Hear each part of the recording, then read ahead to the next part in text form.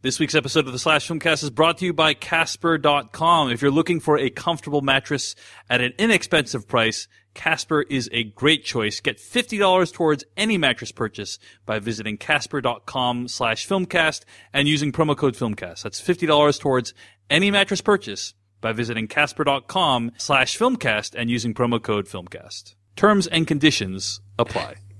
Also, just a quick note for this episode of the podcast, we had a few audio issues, so for the first 30 to 40 minutes, there's some connection problems, and you might hear some clipping in the audio. Sorry about that, it does get better by the end, so hang in there, and please enjoy the show. The world is coming undone. Imperial flags reign across the galaxy. Can you be trusted without your shackles? Let's just get this over with, shall we? We've a mission for you. A major weapons test is imminent. We need to know how to destroy it. If you're really doing this, I want to help. Good. Good. I've been recruiting for the rebellion for a long time. We destroyed our home. I fight the Empire now. I fear nothing. All is as the Force wills it. Hello, everyone, and welcome to the Slash Filmcast, the official podcast of SlashFilm.com. I'm David Chen, and with me are... Devindra Hardawar. Jeff Kanata. And joining us today, he's the editor-in-chief of SlashFilm.com, Peter Sciretta. Welcome back to the Slash Filmcast. How are you doing, Peter? I'm doing great, and it's always great to be here talking about Star Wars. Yeah. Luckily, we'll be able to do that every year forever. Yeah, it's going to be a very regular occurrence. Well, if you're just tuning into this podcast for the first time, find more episodes at slashfilmcast.com. Email us at slashfilmcast@gmail.com. Today is our Rogue One, a Star Wars story spoiler special. All we're doing is talking spoilers for Rogue One today and nothing else. No other topics. So yeah, that's all we got for, what's on tap today. So let's get right into it. We talked last week in Slash Filmcast episode 396 about our overall thoughts on Rogue One. Before we get into it though, Peter Sciretta, what were your overall thoughts? Did you like Rogue One? And specifically, what did you think of Rogue One compared to The Force Awakens? Thanks for setting that up, Dave. I listened to your thoughts. I was listening live while you were recording, and I agree with most everything everyone said. I do think we're all coming off the high of seeing this movie just now, and I want to see this movie again. We're recording this before I get to see it on opening night again. I think I want to see it again before I formulate my definitive opinion, but I do think people are being a bit hyperbolic about this movie. And that's not to say I didn't like the movie. I loved the movie a lot. Or not loved the movie a lot. I thought it was a good movie. I don't think it is better than any of the original trilogy. You mentioned Force Awakens. Dave, Force Awakens to me, not just because of the nostalgia, not just because it's a continuation of the Skywalker saga, but the new characters, I connected so much more with those new characters than I did with anyone in this movie. Really? Yeah. And I can tell you, I cried 2 times during Force Awakens, which we've talked about previously, and I welled up 1 time in Force Awakens. That didn't happen to me in this movie. I cried during this movie. Really? I did, yeah. There's definitely a big moment where it's like, holy shit, they're going to do this in a Star Wars movie. I cried when he, I can't remember the name of the character. He's walking and he's saying. See, that's how great of a character it is. Well, yeah. The Force is with me. I am one with the Force. The Force is with me. I am one with the Force. Yeah, walking out as the laser blasts are going. I totally cried. Yep. Everybody had a great last line, I think. Everybody had their own moment. Had their own, which is kind of amazing in a crowded movie like this. So I think one of the problems with the movie that I brought up on the podcast but didn't expand on too much is that I do think the side characters, like, it tries to do too much in terms of introducing all these side characters. And for the Forrest Whitaker character, as an example, it just felt like a waste. I don't know. It felt like there was so much more to that story that we didn't see on screen. And so there's the book, right, that sets up all of this. Well, right? Isn't he a character from the Clone Wars cartoon series? I think so. Correct. Although he has a different eye color, which makes me skeptical of if that was intentionally originally the plan. But yes. So, he's a character from the Clone Wars that I think was in a couple episodes. So I think what you're saying is that there's stuff in other properties that helps to fill in some of these blanks, right? Mm-hmm. But essentially you see, he's a major part of the opening of the film, right? Where, they go on, Ben Mendelsohn's character, goes onto the planet, or Orson Krennic goes onto the planet and encounters, Galen Erso and Galen Erso's family. And, Jyn Erso hides out in the thing, and then he opens up, Forrest Whitaker's character, what's his name? Saw Gerrera opens up the hatch and then says, hey, we have a long journey ahead of us. And they go on this journey. And then the next time you see them, there's apparently been multiple character beats that have happened that just have happened off screen that they tried to explain in this expository dialogue.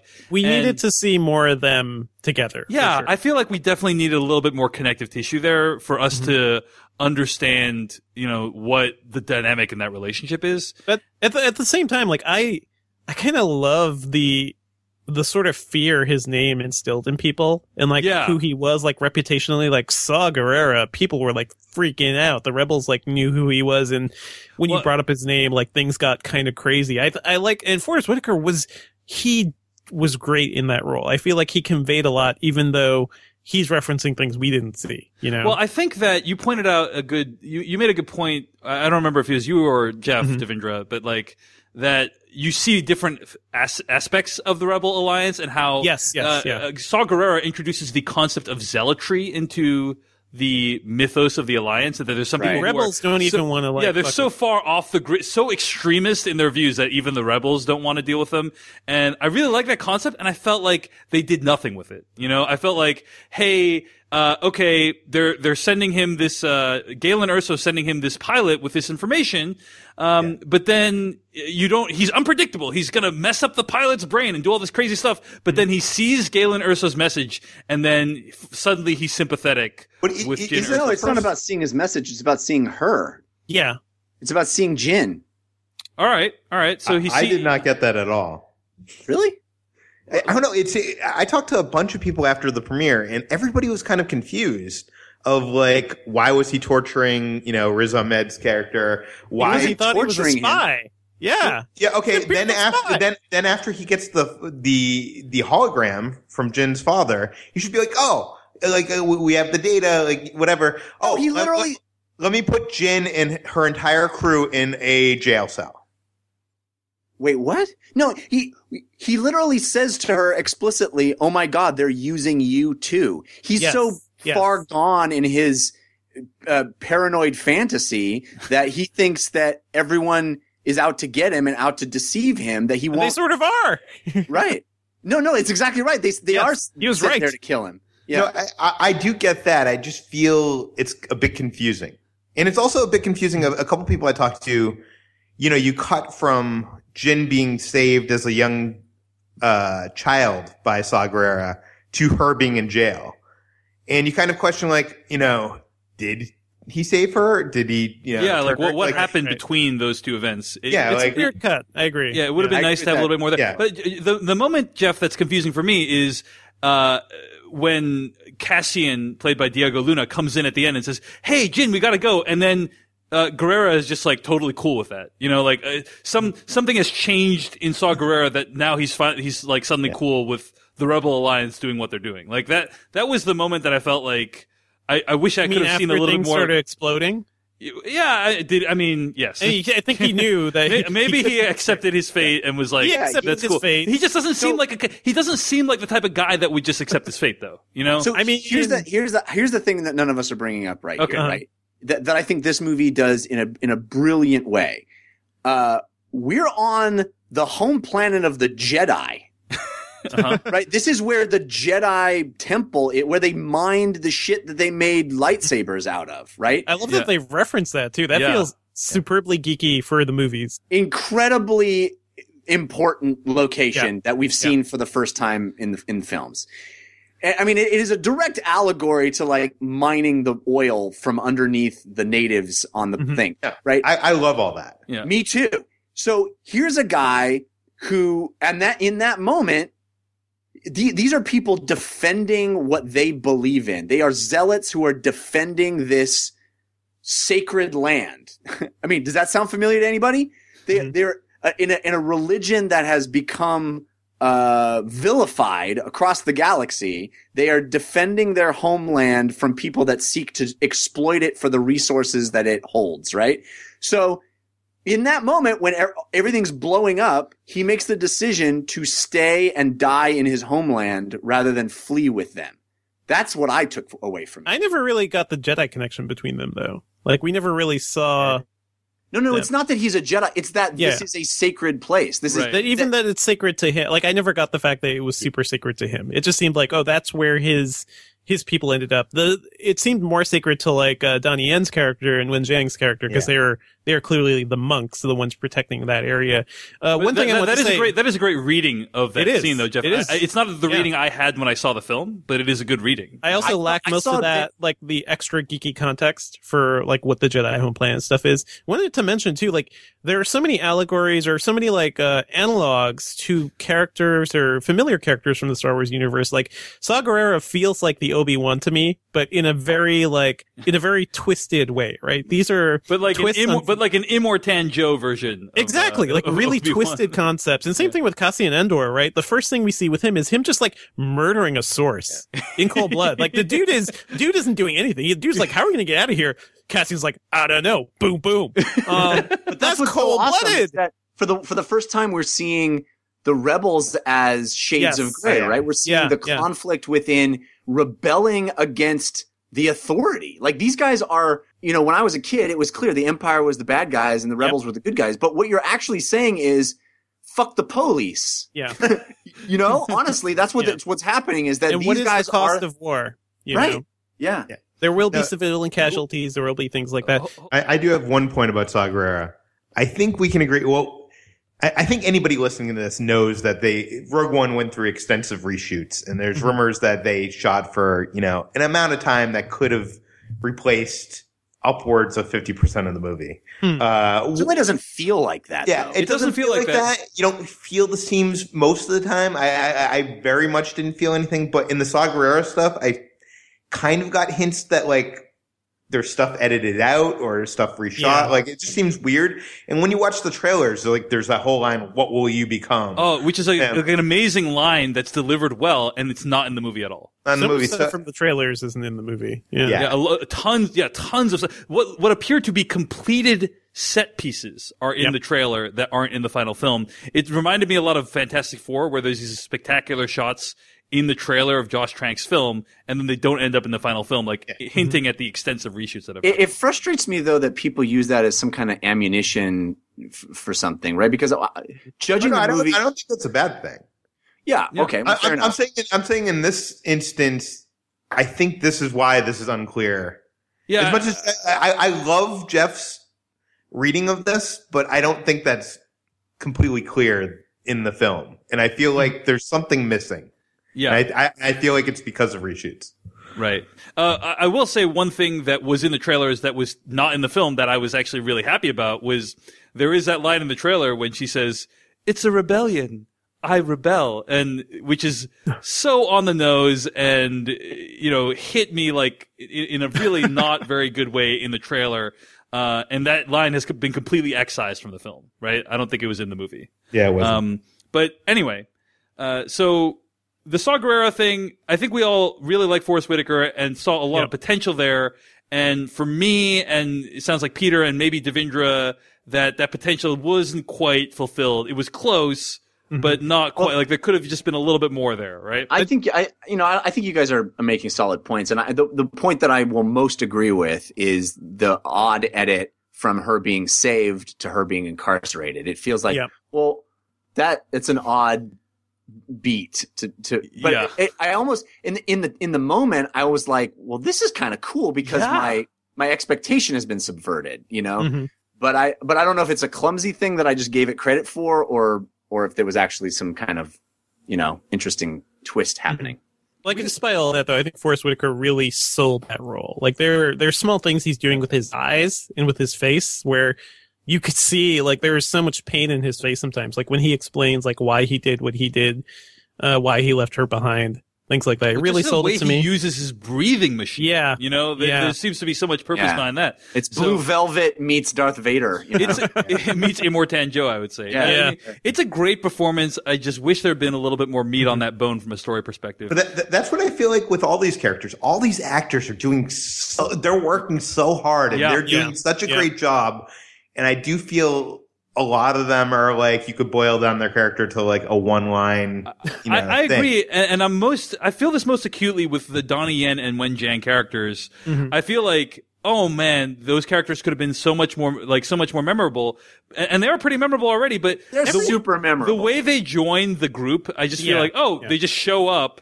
And it's because Donnie Yen senses, hey, we need to join these guys, and like that's the reason. And it's just like, But I think every scene they're in, they really own. Yes, too, right? They give Donnie Yen time to shine, and I love that initial introduction.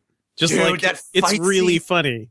And that fight scene is so bad. And then the moment where they put the hood on him, he's like, really? He is fantastic in the movie. I just, like, overall, those characters, I feel like were about an 8, and they could have been a 10 if there had just been some more backstory, in my opinion. I will say Donnie Yen is the standout character for me. Mm-hmm. I wasn't expecting to love his character as much as I did, but he totally stole almost every scene he was in. He is the one that people are going to be copying at conventions moving forward. Like, there will be a ton of him. Yeah, and it's such a wonderful new archetype, right? It's sort of the Force sensitive guy. Yes, he's not an actual Jedi. Yeah.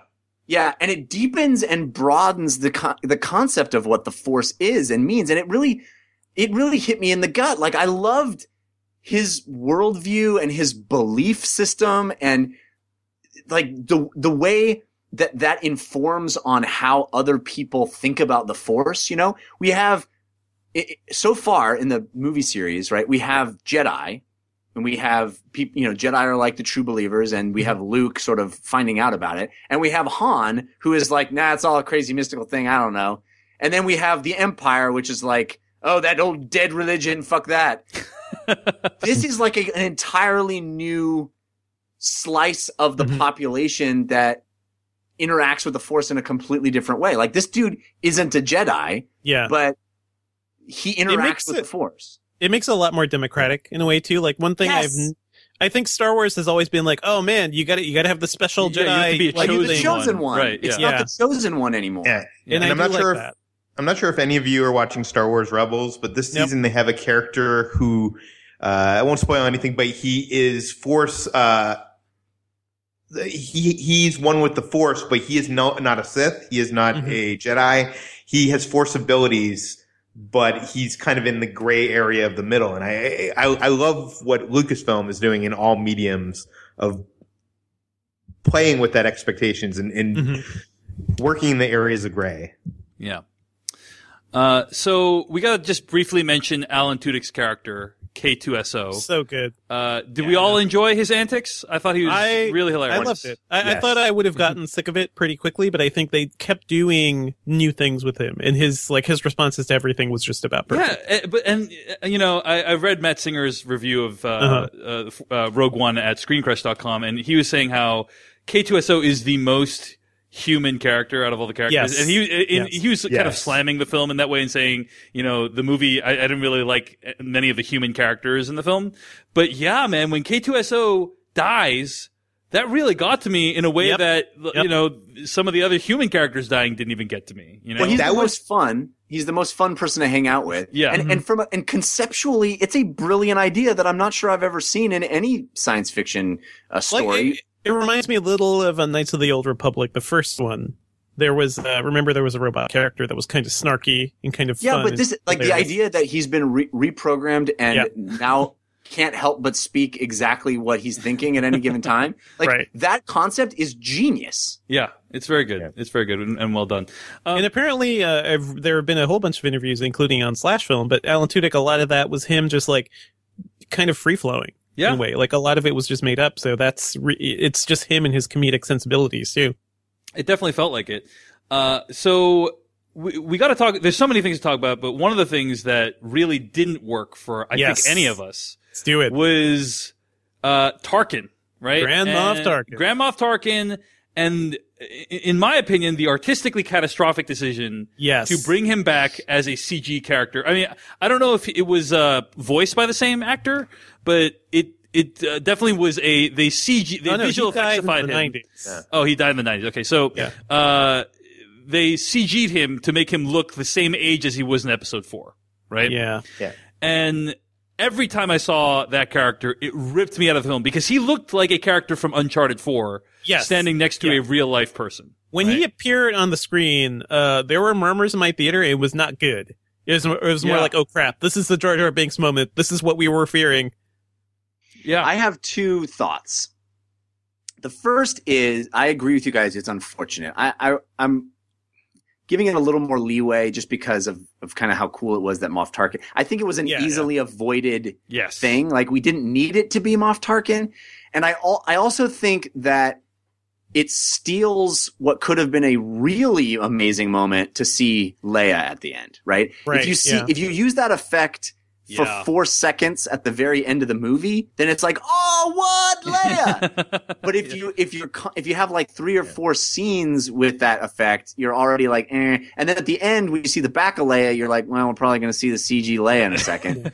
I almost wanted them not to show her face. I feel like it would have just been so much more effective. Yeah, just close the door or something. Because even the 3 seconds that you see Leia, in my opinion, it doesn't look good. But it would have been super cool if we had never seen Moff Tarkin. I agree. It would have been slightly not as bad. I agree with you, Jeff. They could have just handled it differently too, right? They didn't have to shoot him straight on. They didn't need to have him like directly talking. It's like they were. They were daring you to find the errors with it. You know, it's like, guys, we're not idiots. We can tell this is not a human that Ben Mendelsohn is talking to. But my other thought is, we're not that far away. Yes. Who do you want to be in your movie, living or dead? Mm-hmm. Just let us know. Do you want to cast Marlon Brando? Cool. What age Marlon Brando would you like? The Congress, man. Guys. The Congress. Yeah. So, I mean, that's going to happen not long from now. And it's going to be impossible to tell the difference. Is this the first example, too, of like a completely digitally reconstructed dead actor? I mean, we've seen bits of this in like The Sopranos and stuff, but it wasn't like fully CG. I mean, it depends on how you define that. You know, like there were commercials too. Gladiator, commercials like Bruce Lee and stuff. Marilyn Monroe, Gladiator. But this is like major character speaking role character. They did something similar in Gladiator, where the actor died halfway through production, and they had to use CG to bring him back to life. I would argue that the same feeling happened back then, where people thought it's clear that they're not using the actual actor there. Yeah. And so they still haven't crossed the uncanny valley yet, but they definitely want to show you what it looks like, and that's what happens in this movie. I was going to say, this is the complaint I've heard the most about this movie is this character and this CG. And to be honest with you, it didn't bother me much at all. Also of note, Peter didn't wear his glasses when he went to see Rogue One. So. No, I also don't play video games, so I don't know. But I will say that I do think you needed Grand Moff Tarkin to be in the movie. I do think that, him especially taking over the Death Star, his relationship with Krennic and that struggle of power between him and involving Darth Vader, which we'll get to, I believe is an important thing to be in this movie. I just don't see why I needed to be a CG character at all. Yeah. But I wasn't bothered by it. But you could have found someone that looked like him that was a good actor, I think. Or even, I don't know, like compare this to like the Westworld effects of making actors look younger too. I think that's more believable because it's never, you're not looking at them closely. It's always like in passing moments, and you gotta use this stuff more judiciously. It's just they just like rubbed it right in your face. Like I was trying desperately to give them the benefit of the doubt. I was trying for them to I was saying to the movie in my head, let me ignore this. Let me try and find a way to not look at this. And the movie kept subverting that, and it felt very, very bad as a result. I will say this, it does look like they went for a more caricatured look to him than a more No, and I think this was a choice. Rather than go the super real like Jeff Bridges and Tron kind of look. And I do think you'll see in years to come that this effect will look better than like, the super real, Benjamin Button or, Jeff Bridges and Tron Legacy, where it's reaching the uncanny valley because this is more of a caricatured kind of cartoon almost effect. I think it will not look as bad as that 10 years from now. I think you're just interpreting it as a choice when it just was a ineffective implementation. I agree with 10 Jeff years completely. from now, when they're doing the special edition of this movie, that is the thing they're going to fix. Obviously. Yeah. Overall, the amount of fan service and nostalgia bits I thought was just about perfect. Yeah, the little bits like Jimmy Smith showing up, those I thought was just the right amount of of nostalgia. Where and overall the movie made the film universe feel bigger rather than what I think the prequel trilogy did, which is make the universe feel smaller because it was just constantly bumping into the same 6 people. Yeah, and I think this movie handled it very well. I was going to say it's not just that. The prequel movies, some of the jokes and appearances are all based on you knowing who those people are or what that reference is. And if you don't know it, you don't get the joke. In this movie, things go by and you are rewarded if you know it. But if you don't, it's not that you don't get it. Yeah. And Tarkin is an example of that, or at least it could have been an example of that if he wasn't so hideous. Which is unfortunate. It could have been this thing of, oh, hey, that's cool that Tarkin's in it versus, wow, what is that thing that's taking up most of the screen right now? Tarkin is so ghoulish in this movie that I might lose sleep thinking about his dead eyes, I might not be able to sleep anymore because I saw Tarkin. But Dave, in Rogue One. Where do you sleep? Maybe that's the problem. Maybe where you sleep.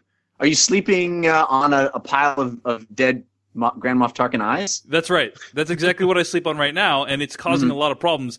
But fortunately, you should really get that replaced. No support structure there. I think you're right about that, and I think Casper.com is the perfect replacement, you guys. Casper, our sponsor this week, Casper.com/filmcast. Casper is a sleep brand that created a perfect mattress sold directly to consumers, eliminating commission-driven, inflated prices. Its award-winning sleep surface was developed in-house, has a sleek design, and is delivered in a small-sized box. In addition to the mattress, they also have an adaptive pillow and soft, breathable sheets. But yeah, their mattresses are super comfortable, and they come delivered straight to your door in a box that is like magic. You look at it, you can't imagine how a mattress could fit in this thing. You cut it open, the mattress inflates. Next thing you know, you're sleeping on a very comfortable surface, and you don't need to think about Grand Moff Tarkin anymore because you're, hopefully not staying awake, wondering at how this creature is going to burst out of the movie screen and murder you. Casper understands that buying a mattress can be a challenging situation. Peter Serrata, you moved to West Hollywood recently, right? Like, what was buying a mattress? Not recently, but Ahem. You moved to West Hollywood recently, right? Yeah, yes, I did, Dave. No, I will say buying a mattress or going car shopping are the 2 worst things ever. And especially buying a mattress because then you got to get a delivery date and they rip you off on delivery fees. I feel like if I was going to get a new mattress, I'd get a Casper mattress. Yeah, I think that's a great idea. You can go get a new Casper mattress right now, actually. Get $50 off one by going to Casper.com/filmcast using promo code FILMCAST. But yeah, the Casper mattress is risk-free as well. That's one of the biggest things about buying a mattress is you get a mattress, you don't know if you want to keep it, you really need to spend a few nights on it before you can decide. Casper offers that ability by giving you a 100-night home trial. And if you don't like it, they'll pick it up, refund you everything, because they understand the importance of sleeping on a mattress before you commit. So, Casper.com/filmcast, use promo code FILMCAST, get $50 towards any mattress purchase by visiting Casper.com/filmcast and using promo code FILMCAST. Free shipping and returns in the United States and Canada. So, we hope you guys will consider checking out Casper mattresses, and they are a great sponsor to us, and they deliver some pretty awesome, comfortable, inexpensively priced mattresses. Lots more to discuss in Rogue One. directed by Gareth Edwards. So we were talking about reshoots and how sometimes you see the seams of the reshoots. I thought like another moment in the film that I thought was kind of unearned was this idea that Diego Luna's character Cassian is going to assassinate Jyn Erso's father, and then just decides not to at the last second. Yeah. And it just felt we've just seen him like you said, Devindra, murder someone in cold blood for almost no reason, and then he scene met this after really that, cute girl. The scene after that, he gives this massive speech to her about how important it is to follow orders and be part of something bigger than yourself. When we've just seen him not follow an order, it just felt a little bit weird, that whole sequence of events. I think I could see what they were trying to say. Like, I feel like there was an inkling of a conscience there, and even in that first scene, like where he kills that dude, there's a look of regret in his eyes. Like, this is a guy who's been doing this for too long, and he's starting to feel it. So I get that. That's paid off when everybody volunteers to be part of that mission because they all felt guilty doing all the bad things that they've done. Yeah, but I do agree that specific scene, like his motivation was really cloudy. Was it because he saw her going there, or he was more like maybe he understood like what she meant to him? I don't know. It's all very unclear. Yeah. So that was the only other moment in the movie that I thought, that didn't quite ring true to me. But other than that, everything else from an emotional, character perspective worked for me, I would say. I kind of love how I think this entire movie starts with the kernel of an idea, right? Like, why is that flaw in the Death Star there?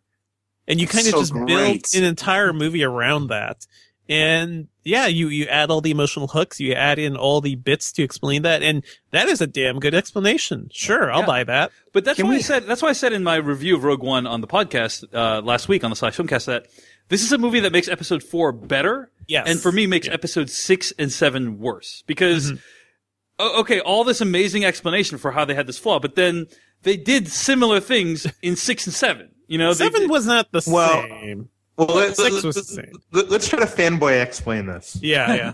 Okay, now, in 6, Dave, they were already building the Death Star at the same time that they were building the other Death Star, correct?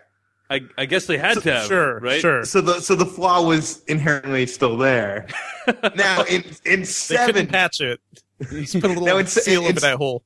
Yeah, in 7, it wasn't the same exact flaw. They actually shut down some systems while they were on board. That's right. Yeah, it was a totally different. But can we admit how much of a dick this makes Luke into? Yes. Like, seriously, these people gave their lives. You're gonna fucking close your eyes and turn off the targeting computer? You asshole! Really? You got one shot on this bad boy? 14 of my favorite characters in the universe are dead because they did this thing for you, and you're gonna turn off your targeting computer? Come on!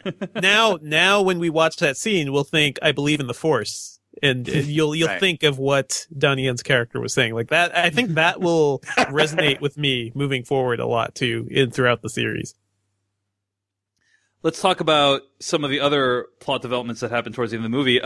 Firstly, one thing we didn't mention in our review, Ben Mendelsohn's character of Krennic, like, did that work for you guys? We didn't really talk about him. Ben Mendelsohn in full scenery chewing mode. It's fantastic. I thought he was great. A bit of a generic bad guy, but Ben Mendelsohn is so compelling that he can make like a generic bad guy seem pretty extraordinary. And the costuming, dude, is the costuming outfits were so rad. Yeah. Like the first time you see him walking up in the wind on that bluff, it was so awesome. Well, it's very different. Like in the early scene, like the very first scene, he looked a little different. Like it seems like he was a trainee, right? He didn't have a full cloak.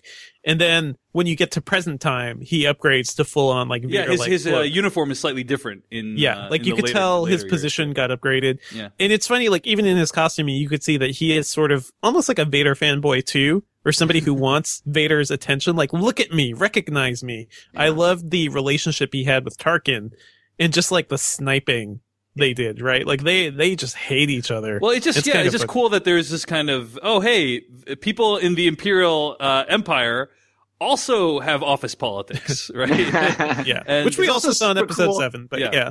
It's also super cool that they're the hubris of the Empire is why no one got the information that there's a flaw, right? They're like, just blow them up. The one moment that bothered me is when Jin literally like yells at him, "My dad built a flaw into the Death Star." It's like, yes, you're don't doing do that. You're doing the thing all the villains do, where they tell you their plan right before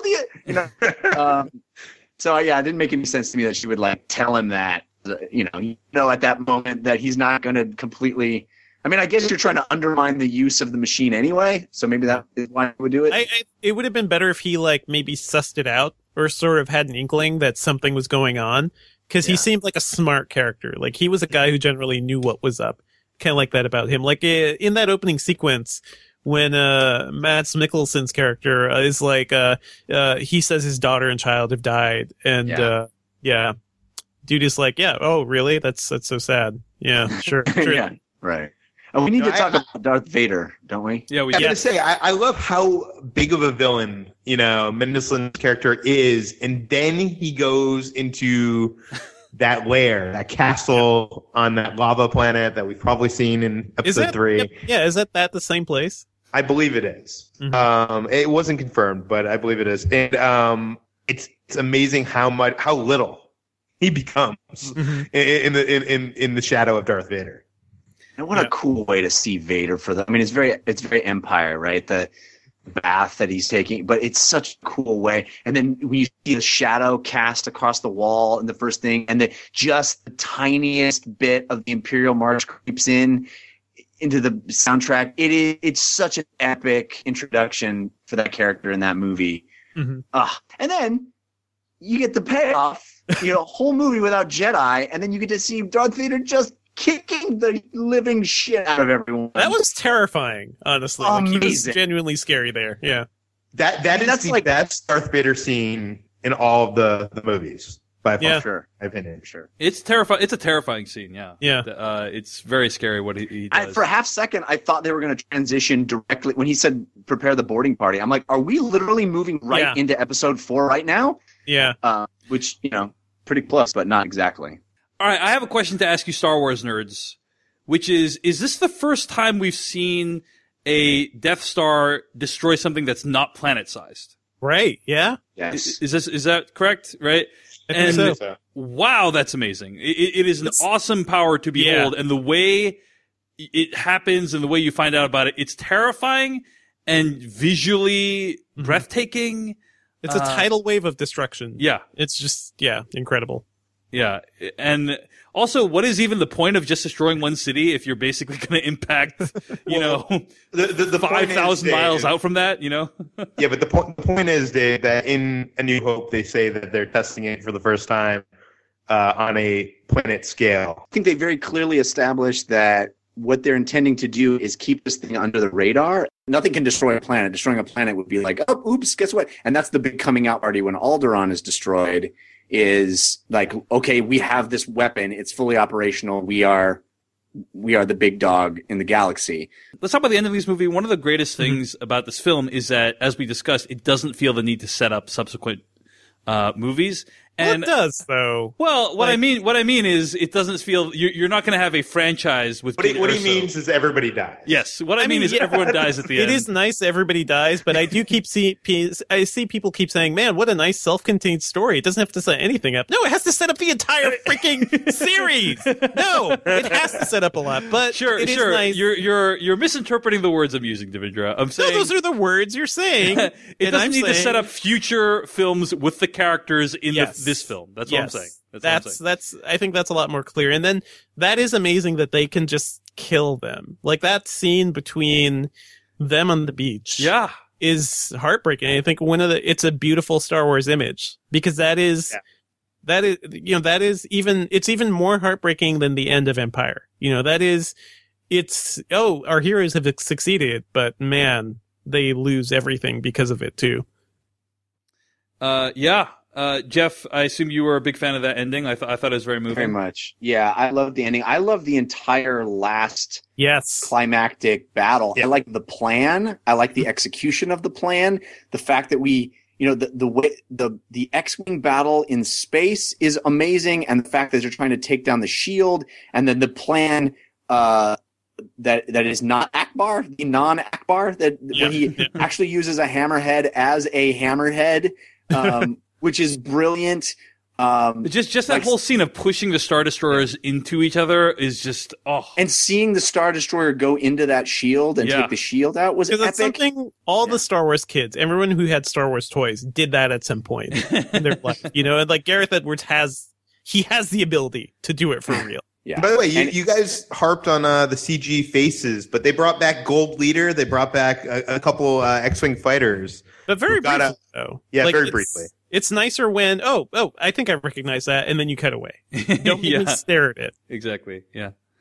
But the climax, right? It sounded like it all worked for us. I thought, I was just... By the way, a random question. What was behind Tarkin's decision to blow up the whole Scarab base? I think it's the hubris of the Empire is...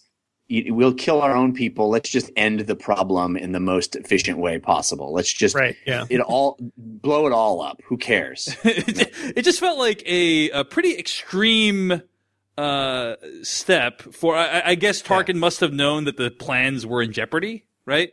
But especially since that is where all their plans for everything. You see the whole server farm and everything, which is again. Sci-fi films have the most wildly inefficient method of everything. It's like, and why are the levers for things always out on the edge of a thing overhanging nothing? Why is the button, we have the pilot telling the guys, you need to move the lever, and the lever's like in a place you would never put a lever. Like it's in the middle of nowhere, just like on a thing in the middle of the desert. There's the lever. It's, but it's, that's sci-fi. Yeah. But it's plain old sci-fi, and it felt very Mission Impossible 1 when they had to get that tape out of the bank of tapes. It's a great heist movie at the end of the day. Yeah. All right. Well, are there any, another thing I was telling Peter Estrada about this movie is, unlike The Force Awakens, there's not that much more to speculate and theorize about, in my opinion. It feels very self-contained. With Force Awakens, there's all these questions like, who is Snoke? Who is Rey's parents? Like, what happened with the Jedi Academy? All that stuff. In this movie, I didn't feel like there was a lot more to speculate on. Are there any lingering questions that you're left with? Well, I think the one lingering question is that castle that Darth Vader's at, which they subtitled every planet they showed except for that one. Yeah. And there's been rumors that this film sets something up that we'll see in Episode 8, and I'm guessing it's that. That would be really interesting. Yeah. That is interesting. I wouldn't be surprised to see that. Peter, I want to challenge you because you said, you think this movie is lower than Episode 7 in your estimation, and that's fine. I love Episode 7. By the way, I do want to say that I heard you earlier, Jeff. I think Episode 7, it's clear J.J. Abrams had said it, it was their job to recapture the feeling and to emulate to recapture the exact same feelings. Yeah. No, that is the purpose of that movie, and I think that movie does it so well. Yeah, I have, and that's harder to do than you might joke. I think that the job of that movie was so difficult, basically making Star Wars possible again. Right. And what he did so brilliantly is create characters that I can't wait to spend more time with. Yes, he really cast it well. He really created wonderful character moments. I have an affection for Rey and Poe and all those characters. But I will say this, Peter. I saw Episode 7 with you for the first time. We were both at the premiere, and we all walked out, and all of us who were there together, all of us friends, stood in a circle, and all of us had major things. There's really, do we need to have another Death Star again? It just was another Death Star. And there were moments of that was awesome, but I don't know. I remember it being more of "That's awesome" in a couple. No, it was. There was a lot of "That's awesome," but there were also friends of ours who were like, "I don't know," and we all walked through a lot of stuff of, major kind of I did not have that experience with this movie. I had Moff Tarkin and the odd choice to do the CG. Other than that, I feel like this movie is so much more solid, and And yes, they are trying to do different things. And yes, I do love episode 7. I'm just saying, I think this movie, I don't know. I feel like this effective. movie, the first half of this movie, while it takes chances, has visual stuff that's amazing, and it's doing everything that J.J. Abrams' movie didn't do. It's doing, and it's doing it well. Except for the characters. I feel like the first half of this movie is very convoluted with the Saw Gerrera sequence, and with them having to go to Jen's father just so that she witnesses him dying. Like it very like, I just wanted to get to the plot of them getting the Death Star plans. And once that kicks in, it was awesome. Like I was totally in. But I feel like that first half of the movie had a lot of, I don't know. It felt kind of video game fetch quest, kind of like, oh, now we got to go to this plot point. Now we got to go to this plot point. Yeah. Where I will push back on you on that a little bit is that we all knew what this movie was going to be about. And when you hear it in episode 4, you know, when I was a little kid watching episode 4 and you hear about this incredible, it cost of a lot of lives. Actually, that is episode 6, as Peter corrected me recently. But yeah. Oh no, the Bothans is many Bothans died to bring this information to you. But that's a different moment. Oh, okay, yeah. Sorry. Now I've been corrected twice. Then okay. when they're debriefing Luke and everybody talking about the trench run, what they have to do, they mention the plans that they got, that they found. You know this. So, you know, we all thought, oh, there's these like super cool operatives that did this cool thing, and you know, you kind of formulate that plot in your head. Right. What they're so geniusly doing in the first half of this movie is giving you character reasons why they did that. It's not just, hey, the rebels needed the plans, so we sent the ragtag group of people to go to get the plans. It's no, this girl is inextricably tied to the plans, and her father, and still retains that Star Warsy thing about it being family. You know, like that, I think, is the genius of the beginning of this movie that nobody could have seen coming, and I think is really brilliant. I agree too. Like, I think that all that stuff, you need that. That is set up. Like, this is, at least the character we're introduced to isn't somebody who's going to immediately going to go on the suicide mission. And I love that setup for all the characters, and I love the idea that it continues the idea of sins of the father as well. You know, like the offspring having to confront and deal with those issues. See, one thing I love about listening to you guys week to week, and I'm sure the people at home listening to you right now love it, is when you give the perspective that is not something I see, I'm like, I want to believe that is what it was. And I feel like I love the idea that it is about getting these characters together, and it is about learning who they are and getting them to care. But it was a very messy way of getting all that together. And I also want to say that I do like this movie a lot.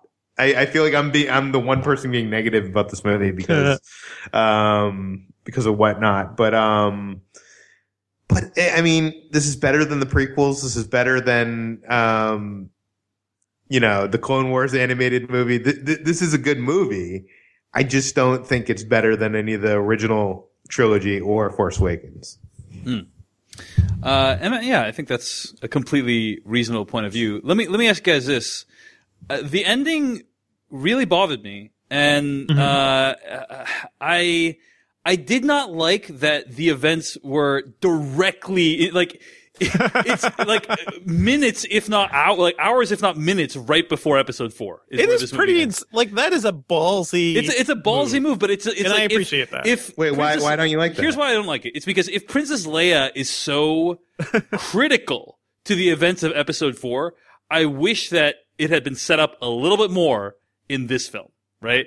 And she gets mentioned and she's alluded to and stuff by the Jimmy Smits character, but it just feels like they shoehorned it in there in a way that did not feel organic to this particular story, just so they could have the clean ending that ends with it being like episode 4 opening. It feels like the football player that has the ball for like 10 seconds.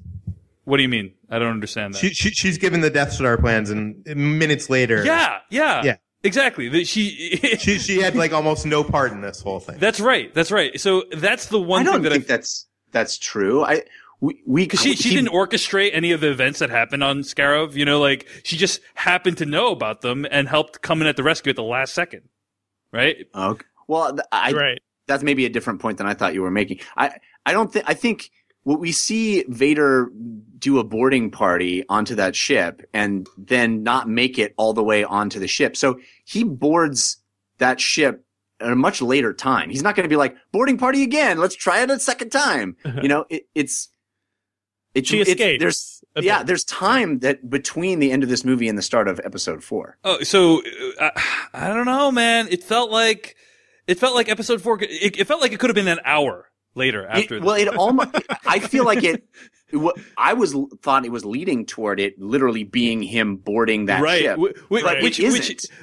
I will say it is a very magical moment when he starts walking onto the ship and you see all the rebel dudes with those helmets, and I'm thinking to myself, oh my God, are they going to connect it directly to episode 4? Yeah. And it kind of does. And I have a brief moment of excitement before I then realize, wait a second, what the hell was Princess Leia doing this entire time? And then, like, what was the point of her, in episode 4? This is why Dave can't enjoy anything. Yeah, that's right. Dave, she has a completely different mission. Jimmy Smits literally says, I'm going to put my most trusted person in charge of getting that Jedi off of that backwards desert planet. Yeah. And that's her job, and so at a later time when she's working on that job, after she's given the plans to the all that stuff, later on when she's working on that job, then Vader finds them again and boards her ship to stop, because she's a rebel. Sure. You're right. This is a fair point, Jeff. I think what I'm disappointed at is just, and this is totally on me, that maybe I had invented some backstory for Princess Leia where she was somehow, where she was somehow more important to this whole process than just, she happens to be there when they got the plans, That is the danger of doing a movie like this, though, right? Yeah. It's like whatever, we spent so long watching and thinking and geeking out about Star Wars, and like there are all these books, there's all this fiction around it, and then Disney just like up and like, uncanonized much of it. But what do you do when you're rewriting these stories? You're kind of erasing people's dreams. Yeah, but Jeff was about to tell me why I was wrong. So Jeff, go ahead. Yeah. She does have a huge part to play. You're just not seeing it. She is the princess of a planet whose king, I guess, is in direct opposition to the Empire and is secretly working for the rebellion. She is tasked with a secret mission to go find the last living Jedi that anybody knows about. She's off to go do that. We're not seeing the story of her looking for Ben Kenobi. We come into the end of that story where she gets captured by the bad guys at the beginning of episode 4. She's off doing a completely different mission, and they discover that she's been working for the rebels, and they blow up her planet, right? So she's a huge part of the story. This just isn't that story. Yeah, I meant this particular story, though, because she doesn't have anything to do with the plans. But that doesn't diminish her involvement in the rebel plan. Right. I just remember watching episode 4, and it's, help me, Obi-Wan Kenobi, you're my only hope. And the plans are in the droid, are they not? Right? The Death Star plans are in R2-D2, right? So she's the one that places them there. And anyway, I think that's a last resort measure, Dave. I don't think that was her ultimate plan. Right? She didn't. Right? Exactly. Yeah. She knows she's about to get captured by Darth Vader, and so she desperate circumstances. I love the final sequence, by the way, of like those. Just the rebels like passing the data along. Yeah, it's like they're doing a relay race with the with the Death Star data. Yeah. Well, I like how long that guy tries to save himself before he passes it through the hole. He's like, I literally have a disc-sized hole in the wall. You have one job. Yeah, but I do want to go off on one last rant, guys. I'm sorry. Please. But when Disney bought Lucasfilm, they started the Lucasfilm Story Group, or Star Wars Story Group. And the whole idea was to get rid of all the past, expanded universe. And they were going to have this completely cross-media connected, stories from the books would connect with the movies, that would connect with the video games, that would connect with the TV shows, that would connect with the theme parks. And so far, it's been very disappointing for me as a fan. And I've read some of these books, and they feel like, it feels like Catalyst. It feels like J.J. Abrams, went and directed his movie, and then, the author of that book read the script and was like, okay, I got to create a thing before that, leading up to that. And it feels all reverse engineered. It doesn't feel like things are connecting. And we have this TV show called Star Wars Rebels, which is incredible. And it takes place at the exact same time period of this movie, and yet, yes, there's some Easter eggs hidden in the background if you can see them. I didn't on the big screen, but how great would it have been to have one of those characters in one of those X-Wings above the Scarif, and have someone that at least if you had seen that show would have cared about in that firefight. Do you know what I mean? I have a feeling it sounds like we have opposite complaints, Peter. I'm saying they wrapped things up too neatly, and you're saying, man, they should have shoved more references in there. Right? No. I'm not saying references. Like, why not have, instead of have all these like no-name X-Wings pilots, why not have someone that is in the Rebel Alliance who's in this time period of Star Wars actually be there, and actually so you can care about the fate of that person in the air while they're doing the stuff on the ground. It just feels like a missed opportunity. For me. Sure. I guess we will see a ton of that. I'm sure we will, because like they're going to treat this entire franchise like all of Marvel at this point, right? Yeah. They're going to take whatever little bits of story and bring in people and move characters around. Peter, you're going to long for the days when they didn't have to do that every single movie. I hope so, because right now still it feels like the books and the animated series and stuff, it feels like they play like second fiddle, right? Yeah, they're disconnected and like, we'll put a little nod in the background of your movie, but they're not really. I've heard good things about the Catalyst book. So. It's supposed to be good, yeah. Do you guys like the fact that they reserve the opening crawl for the numbered Skywalker stories? Yeah, I like. Yeah, I like that they're doing different things with it. I like the fact that as soon as this movie started, it kind of disrupted my expectations, and I like that. But I don't know how much I'll like that moving forward. We'll see. Yeah, we didn't talk about how brilliant that first shot that looks like a Star Destroyer over you, but it is just rings of a planet. Oh, beautiful. So genius. And rings of a planet that are only partially illuminated too. Yeah. So it looked almost like a man-made structure. Mm-hmm. It was. So much of this movie is just beautiful. Yeah, there's so many gorgeous. The scale, Gareth Edwards is just so great with scale. Yeah, and it's just so much of it is a visual beauty. Yeah. And that's my favorite thing in sci-fi. Just like really showing that amount of scale too. So yeah. Seeing an AT-AT get torn in half is. I mean, there's little cool things. Yeah, that was really cool when the Rebels showed up and started messing up the AT-ATs. Right before they were going to get, killed. So we've talked about most of the things that I think we have to talk about. Any other closing bits that we might have missed? I'm interested to find out. I know this has nothing really to do with the movie, but I'm interested to find out what the original movie was. Yeah. Tony Gilroy was brought onto this film after they were done shooting, and now he's one of the two credited. He's a co-writer of the film, yeah. So to get that, WGA has to go in and assess how much of percentage of the story and characters he changed, and it has to be a significant amount. And to do that after after a movie is shot is a lot. But I wanted to bring up, the posters and advertising for this movie all show the stormtroopers in the water, and there's a standoff, and that whole sequence really isn't in the movie. Yeah. There's also a what seems to be consequential brief shot in the trailer of Jyn Erso running on that ledge at the end of the movie, right? When she's about to activate the satellite dish. And there's like a TIE fighter that comes down and faces off against her. Yeah. That is not in the movie as well. And so it feels like there is a completely different ending that we didn't see in this film. Yeah. Right. Some of the behind the scenes footage they showed at Celebration, the sizzle reel that's online, shows her on the beach running with the Death Star plans, which, if you think back to the movie, she never gets out of that, complex with the Death Star plans. Yeah. So it just makes me wonder, and I'm not, this isn't a criticism on the movie at all. It's just the me who has been reporting on this movie for the last 3 years.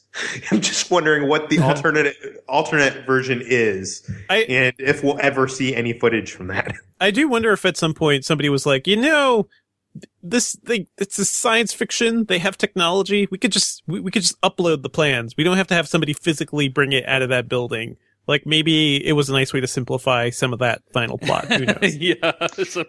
I had an odd thought that is neither here nor there, but one of the things I've always kind of wink, wink, nudge, nudge complained about is this idea that these really terrible from a visual standpoint holograms. Like this is how people communicate in this science fiction world with like truly shitty holograms. Like if somebody invented holograms and they looked like that, people would be like, no, we're not using that. we basically have better hologram technology than that today, right? Right. Yeah. But it occurred to me that maybe the way this science fiction world works is that they like literally never buckled down and figured out screens. Like maybe screens aren't a thing. Cause like, you know, it's perfectly reasonable to think this is the radio equivalent to communication, right? This is a very primitive form of communication for them, is these holograms. Like this is their like telegraph, like like that's as far as they've progressed on that track of tech tree, right? Let's spend all their time. Let's spend all our time on space, on hyper speed. Yeah. It's perfectly reasonable to think that, like, well, you know, they're just starting a people about entertainment. Like, entertainment is a blue chick doing a dance in the middle of a hologram. Like, they're more about like going from place to place and smuggling spices. Interesting thought, Jeff. Yeah, I think that's very, very possible. It's also like a long time ago in a galaxy far, far away, so I don't think any of the conventional tech advancement rules would apply. I mean, technically, it's ancient technology, right? Well, shut up, Dave.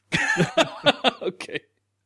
Yeah. So, what else? I think there's one other thing I wanted to bring up about some of the characters of this movie. But I was going to say that what I really liked about the movie's look is how lived in the world feels. Like all the equipment, if you look at the set dressing and all the equipment, it looks super gritty and used, and it just feels like we're so far away from the incredibly shiny, plasticky prequels at this point, which is something I really appreciate. Because if George Lucas was directing this, he would have not had an actual set for a ship. He would have had them sit in front of a blue screen and like interact with, you know, imaginary buttons on the wall, but instead we actually get like a ship that looks like it's been used, that has dirt all over it and stuff. And I love that this continues the kind of feel that you get from previous Star Wars films. So, and by previous ones, I mean episodes 4 through 6 and The Force Awakens. So, all right. I think that's it then for now. You know, I do think it's very bold, like that. And I do want to say the production designer on this film, Dave, is Doug Chiang, who is a legend, and he started on the Star Wars prequels. So it does go to show you that the director has a lot of influence. Yes. A lot of people seem to think that the artists are directed by the director, and their vision is what you see on the screen. A lot of the visual effects people too from The Force Awakens, same thing. Like they came from the prequels. I chatted with some of them earlier this year. It's pretty insane. Like they don't like some of the work they had to do. What I'm about to say might sound self-contradictory and maddening, but I really appreciated the fact that this is the only, you know, this is probably the only story we're going to get with Jyn Erso and Cassian, right? Like, unless they do a prequel of this, then this is the only story. But at the same time, I went into this assuming that Jyn Erso would survive, right? And I went into this assuming that we'd get other standalone films with Jyn Erso's adventures and stuff. And knowing that she doesn't get out of this alive, it makes me feel like, man, I kind of wish all that stuff, the problems with regards to her backstory that we talked about earlier kind of become slightly amplified for me, you know? No, I think it's a good thing, man. We can have standalone stories like this. We also don't have to explain everything. Yeah. I think that's the other thing. I guess even though this is a movie about explaining a big mystery too. Yeah. It's okay. We can just not have all the story, guys. That is what the internet and podcasts are for. Wait, can I ask you guys one question? This is our first Star Wars standalone movie, and it seems like every one of us enjoyed it a lot. The next one is Han Solo. Are we excited for that? Sure.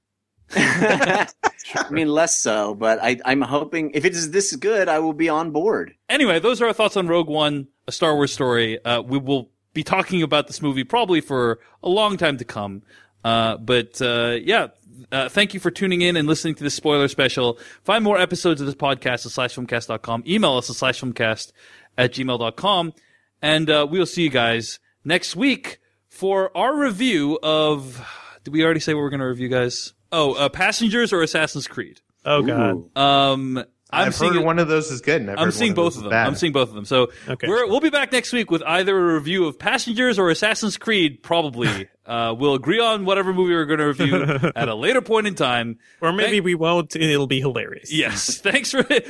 We'll both be reviewing different films simultaneously. Thanks for listening. We'll see you guys next week.